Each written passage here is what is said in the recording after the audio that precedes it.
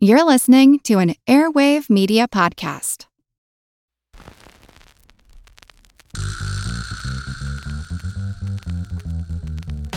Her Money is made possible by Fidelity Investments. Together, we're encouraging you to always be in the front seat when it comes to your money. Discover how at fidelity.com/front seat. Her Money comes to you through PRX.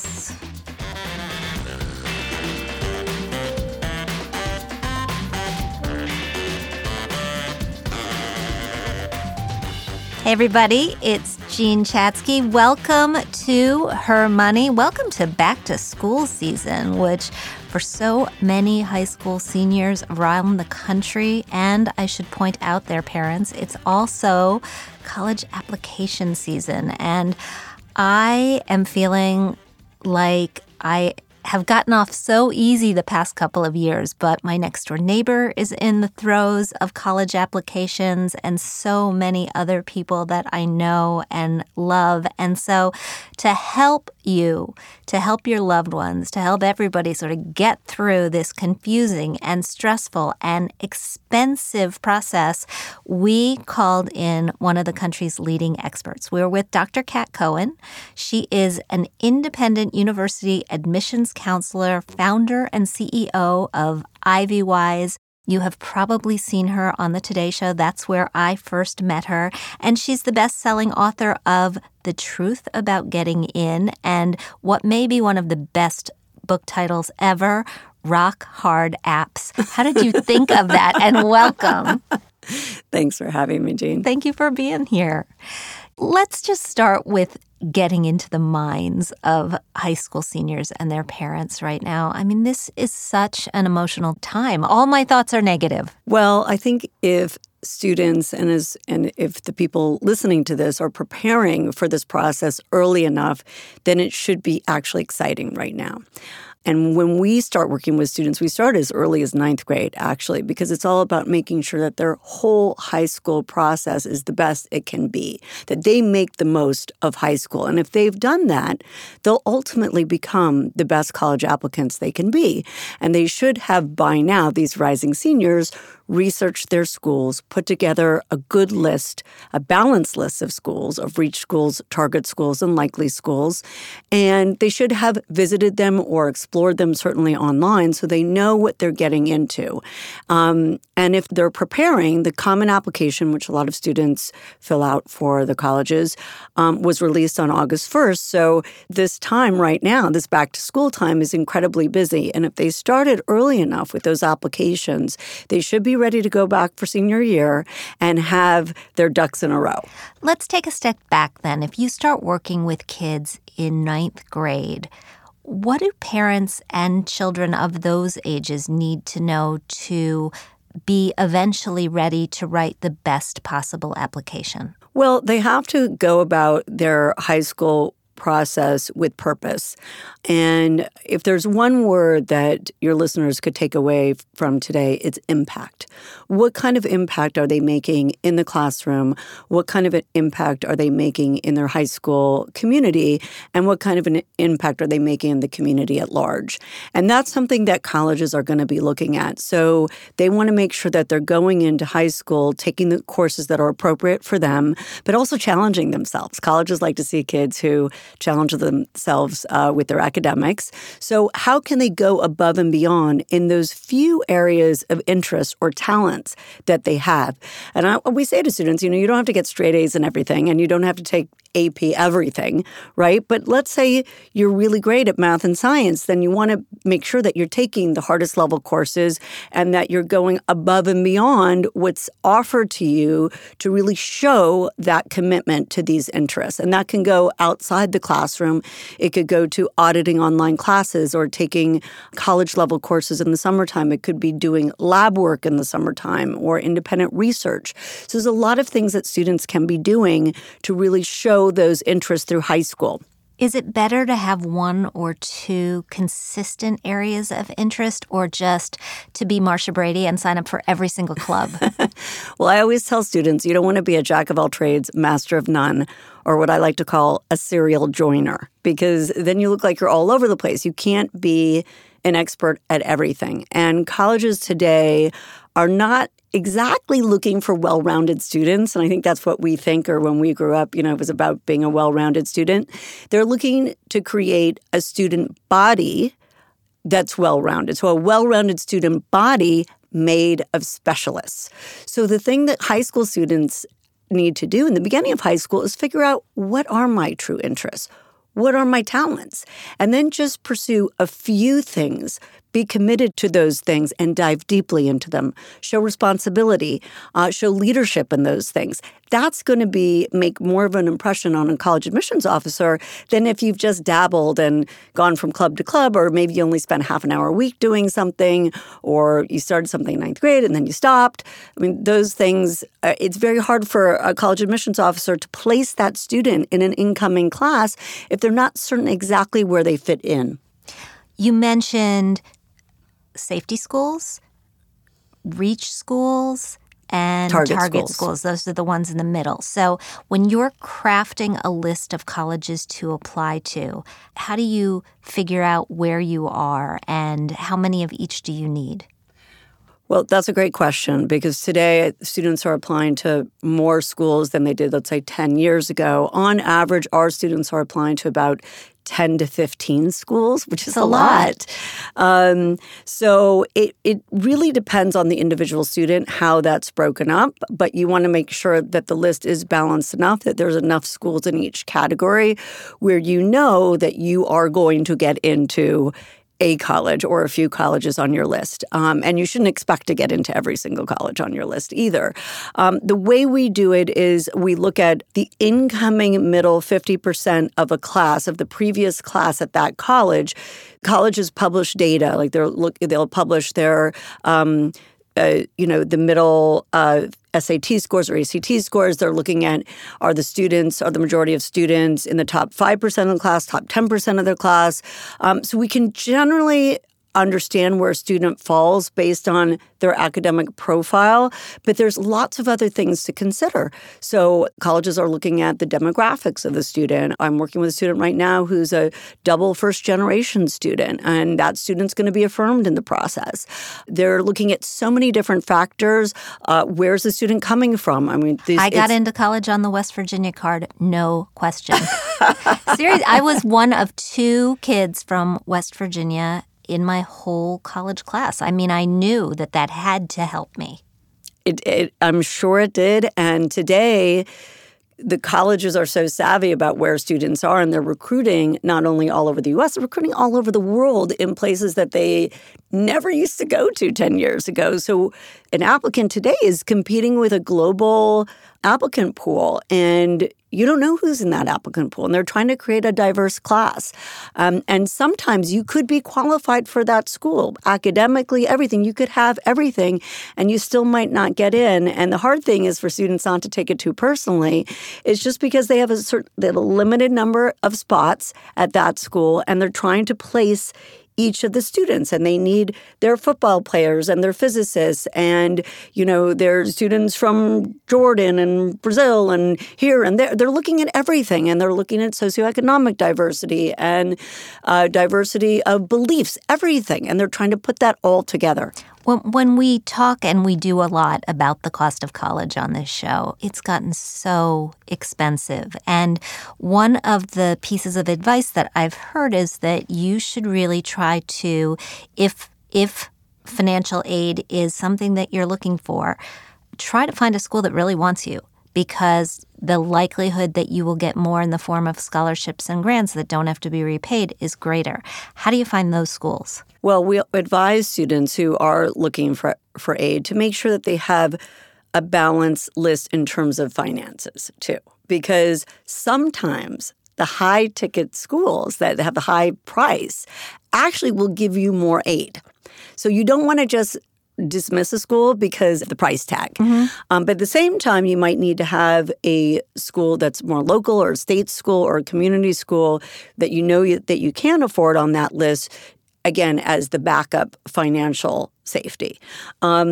we also advise students there's ways of making college less expensive. The more AP tests you take, this is one of the little tricks, more AP tests you take in high school, if you're scoring 4s or 5s on them, you oftentimes, at most schools, will get that credit. Mm-hmm. So for under $1,000, you could get a year of college credit in theory, because depending on how many AP classes you take, or you could take college classes in the summertime and cut down the amount of time that you actually spend at college. So you could try to do college in 3 years. We've had students do that, and it's a really smart way of taking the whole price down, right? By taking it down by 25%. Yeah, absolutely. I want to talk too about bringing down the cost of the application process and the testing. But before we get there, I just want to remind everybody, Her Money is brought to you by Fidelity Investments. No matter what stage of life you're in, whether you are a parent with a kid applying to school for the first time or you're applying yourself, it is vital for all women to be actively engaged in our finances and our investments before it becomes a necessity. So know what you own, know what you owe, know what your goals are, and have a financial checkup at least once a year. That's being in your financial front seat. And you can learn more at fidelity.com/front seat. We are very happy to be talking with Dr. Kat Cohen, founder and CEO of Ivywise. So I sent, as you know, 2 kids to college, and between visiting those schools and test prep and taking the test, it cost thousands of dollars. And I found this study. There was a white paper that was just released from the National Bureau of Economic Research. It just showed up in my email this week, and it showed data from millions of SAT takers and showed that only about half retake the exam. Yes. And it's the lower income students that are retaking it less often because they can't afford it. So what ways are there for bringing down the cost of the process? Well, so you brought up a great study, and I read that as well. And I think it is important for students to, when they go in the first time to take the test, to be prepared.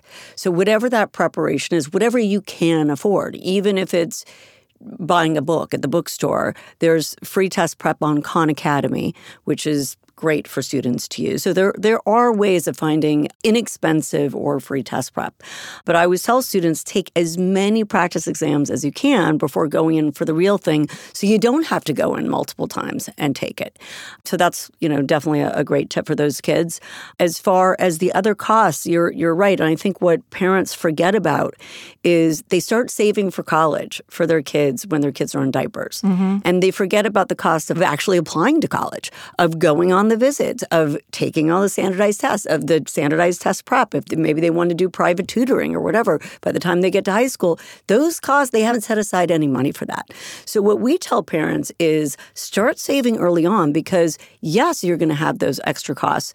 If you're going through, for example, the visiting process, there are ways to lower those costs. So you want to look at any kind of deals that are out there for prospective students. So sometimes, like a train service will have a special deal, or you could actually call the school and see if you can spend the night with a current freshman instead of staying at a hotel. That's another way of, bringing the cost down. And the whole family doesn't have to go. Exactly. The whole family doesn't have to go. You could probably, organize it with a friend. Again, if you're old enough and depending where you're going and how far you're going, or maybe there's only one parent who takes a couple of kids. And I encourage students to visit the schools that they're serious about, because the schools will take those kids more seriously if they make the effort to go visit. But if it really is cost prohibitive, you can always call the school, and even with the test prep and everything, because there are fee waivers for these tests if your family doesn't make a certain amount of income. But if you're in that situation, you could call the school, and they will oftentimes find a way to help you visit that school. And I think just showing that effort to the school shows that you want them. And colleges want kids who want them, right? They want the high yield. So already that's going to help you get into the school. Explain that term, high yield. Okay, so yield is colleges ultimately want low admit rates, so low admission rates, meaning they want the number of students that they admit, according to their whole applicant pool, to be very low, right? Because that gives them more selectivity, right? And the lower the admit rate, if you're under 5%, like Stanford, you tend to go up in these rankings, on the rankings list. But they want a high yield, meaning that the number of offers that they give out there, the number of students they say, yes, we want you, they want the highest percentage of those students to say yes back to them. And you would think at schools like Harvard, for example, some people think, oh, they must have 100% yield. They don't. Their yield is in the low 80s. So every school is worried about yield. They want to know that those kids are coming. And is that why early admission has just skyrocketed? Well, early admission is extremely popular, and it depends. There's so many different ways of applying early because some schools have restrictive early action, single choice early action, plain early action. Then there's early decision and early decision 1 and early decision 2. Probably too long to get into right now. But you definitely get a boost in the admissions process if you're applying early decision because you're committing to the school early. And again, that's going to help that school with its yield. One question for you before we wrap this up on the FAFSA. So the free application for federal student aid now comes out October 1st. Instead of at the beginning of the year. And the idea is that students will be able to get a better sense of the real cost of going to school before they accept. Is that working? Well, we'll see what happens with this year. But I think each school, puts on they have an estimated family contribution on their website. Like you can kind of figure out what the costs might be. And the other thing you could do when you're applying is call the school directly and speak to them about your situation because we've also found that domestic students, they can reapply for aid every year because your situation might change every year. And that's something that should be a conversation with the school. And ultimately, if you've done your research well and you have a really great balance list, as we've talked about, and you have multiple offers on the table come April, you can play certain offers off of each other. So you could go to school A and say, and maybe that's your top choice school, but they didn't give you as much money as school B. And you could say, look, school B gave me this amount of money. Can you match it? And let me explain a little bit more in depth my family situation. So we've seen students actually get higher offers at the end of the day. So when they have been selected, the ball's in their court. And that's what students need to remember. They've got some power in this process. Once they've been identified as, yes, when the college says, we want you, they have a lot more power than they think.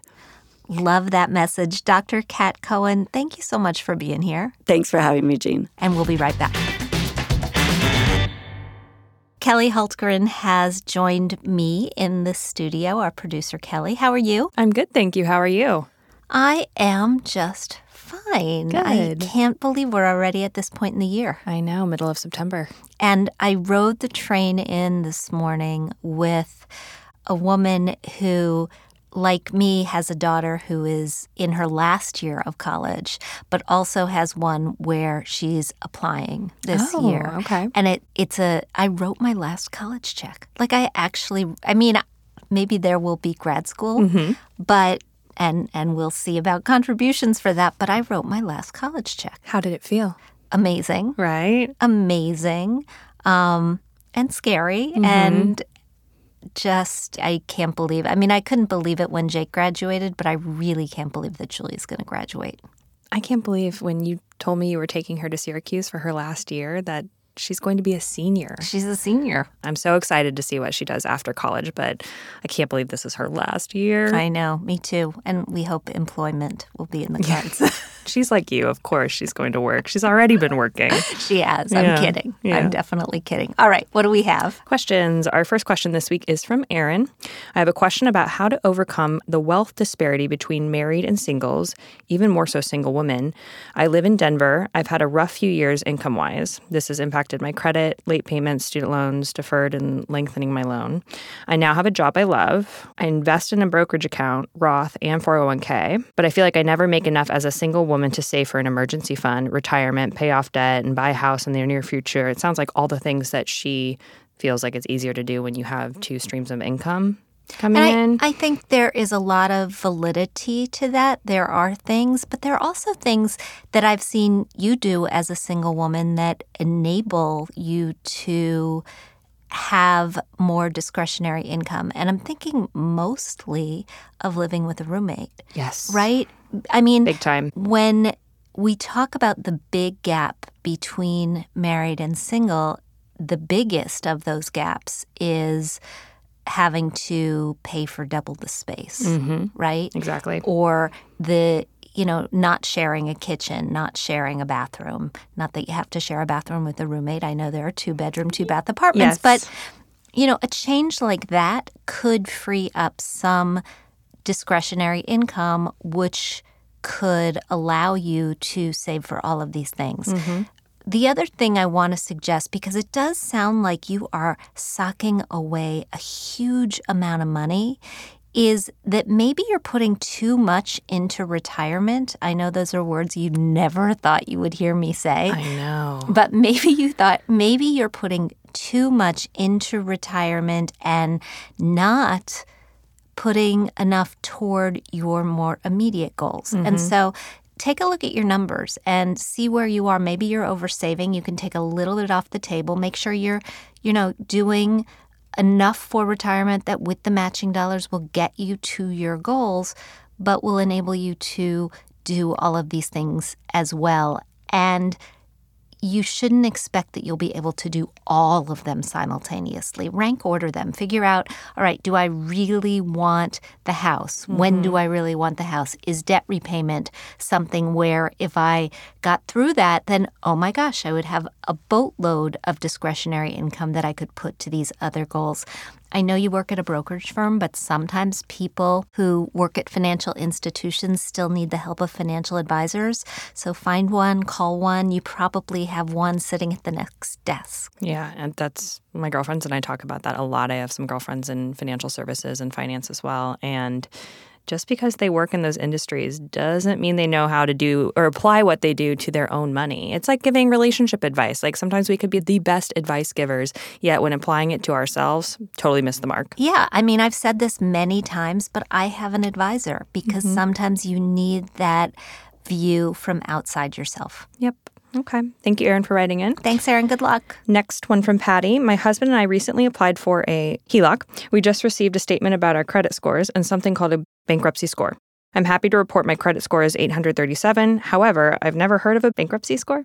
Can you explain this number? Mine is 827. I think a bankruptcy score, although I've never heard of it either, sounds like a twist on a credit score. How likely are you to file bankruptcy? Clearly not so very, weird. right? If you had a bankruptcy either in your past or in your future, your credit score would be significantly lower than that. A couple of things about this score, I would probably just ignore it. And if somebody's asking you to pay for it, I definitely would not do that. Yeah, that sounds like a scam. And one from Jill. I subscribe to This Week in Your Wallet, which for those of you listening who don't know, that is Jean's weekly newsletter. It's her take on each week's money headlines. It goes out every Tuesday. And you can sign up at jeanchatzky.com. You can. And she appreciates the sound, practical financial information it's offering. Thank you. She writes, this week my daughter turned 18. I'm thinking it may be a good idea for her to get a credit card and begin building some credit. She is responsible with her finances and a conservative spender. Wondering if you have guidance on a young person applying for a credit card. So if she tries to apply for a credit card on her own with no income, the chances that she gets one are not especially great. There may be a place or two where she could slide through, but under the provisions of the Card Act, which rewrote the laws as far as credit cards, and a few years back, you're not supposed to be able to get one until you're 21 or you have an income of your own. That said, I do think building credit at this age is a pretty good idea, especially if you've got a kid who's responsible. The way we did it and the way I think you might want to do it is by adding her to one of your cards as an authorized user. Call the credit card company, make sure that it will report on her behalf, because they don't all do it. American Express does. That's the one that we used when we were trying to build credit for our son. And You can set a separate spending limit for her on her card. You can ask her to repay you for that amount of money, or you can just make it her allowance, however you decide to go about it. But the upshot is, within a few years, she'll have a nice credit history because she will have been piggybacking off of yours. And when she does have an income, she should be able to get a card on her own. Great. Thank you for writing in, Jill, and everyone. And you can ask us your questions also at jeanchatzky.com. Great. Thanks, everybody. And starting this week, we are going to try a little something different every once in a while. We have a wonderful team of reporters and writers, and they come up with such amazing information that I have decided it is a shame not to be bringing it to you more regularly. So I want to introduce you to Katherine Tuggle. She has been on my team now for about 6 months. Katherine, welcome to the show. Thank you so much, Jean. It's great to be here. It's nice to have you. Tell everybody a little bit about your background so they know. You can tell Katherine's from the South. But beyond that, what do we need to know about you? If we were drinking wine, you would be able to tell I was from the South much quicker. If I was drinking wine, that's when my West Virginia comes out. There we go. Yeah, personal finance has been a passion of mine since I started my career 13 years ago. I've enjoyed writing about the topic for Fast Company, Fox Business, and The Street, among others. I grew up in rural Alabama near Birmingham, and I come from a family of savers. We grew our own food on my family's farm. I did not know that. Yep. And my mom taught me how to navigate a thrift store like a pro from a very early age. So I'm thrilled to be helping folks gain a better understanding of how they can make their money work for them. Great. Well, thanks. You did a wonderful piece for NBCnews.com, and it was about the topic of pet insurance, which is one of those things I did not buy for Teddy, but I've always, since he got too old to really buy it, I've regretted it because taking a dog these days to the vet is so expensive, and a cat too. I am not a cat person, and don't hate me for not being a cat person. I'm allergic, but I wanted to talk about pet insurance. So tell us a little bit about what it is and whether it's worth it. The short answer is yes, absolutely, it's worth it. If you can get a policy, do it. Unfortunately, you can't get pet insurance if your animal has a pre-existing condition. So it's recommended that you take out a policy while they're still a puppy or a kitten. And this may go against what you're thinking, that you'll get insurance once they're older and they need it more. But it's best to get it early, and that way you're covered for life, including if your puppy decides to eat your remote control, for example. I have a cousin whose dog eats, socks. And the things they find in that dog's poop are outrageous. Mm-hmm. How much do these policies cost? And is there any sort of a catch that we need to watch out for? Pet insurance policies generally range in price from $25 a month to $45 a month, depending on your pet's breed, the age of the dog, and where you live. They're standard accident and illness policies that cover a wide range of things from hip replacements to nasal surgery to cancer. The catch is that pet insurance does not cover routine wellness visits or dental care. Oh, my God. Dental care is so expensive. It is. But these will help with the major unplanned catastrophes and the big medical expenses that could deplete your bank account. So I'm sure we've all heard stories about people whose cats are on dialysis or whose dogs are getting chemo. It will cover them for this, right? Yes, if you get it before they have those conditions. If you've got a pet with a pre-existing condition, what are you supposed to do at that point? Right. Well, there are a few things that you can do that every pet parent should do, even if they do have insurance. And that includes having a savings account. The worst thing that you can do is put yourself in a position where you have to either put your bills on a credit card or make the decision to euthanize your animal because you can't afford it. Yeah. Heartbreaking. Yes. And just be responsible. Animal proofing your house is a lot like child proofing your house. Make sure that they can't fall off of any high surfaces or swallow anything that's going to hurt them. And keep them indoors, because most of the catastrophic accidents that the pet insurance companies I spoke with encountered were because the pets were out of doors, left to roam alone, got hit by a car, got mauled by another animal. Great information, Catherine. Thanks. What are you reporting on now that we'll hear about next? Millennials and their savings habits. Cool. Can't wait. Catherine Tuggle, thanks so much. Thanks, Jean. And thanks so much for joining me today on Her Money. Thanks to Dr. Kat Cohen for the wonderful information and the great conversation. If you like what you hear, please subscribe to our show at Apple Podcasts. Please leave us a review. We like to hear what you're thinking. We also want to thank our sponsor, Fidelity. We record this podcast out of CDM Sound Studios. Our music is provided by Track Tribe, and our show comes to you through PRX.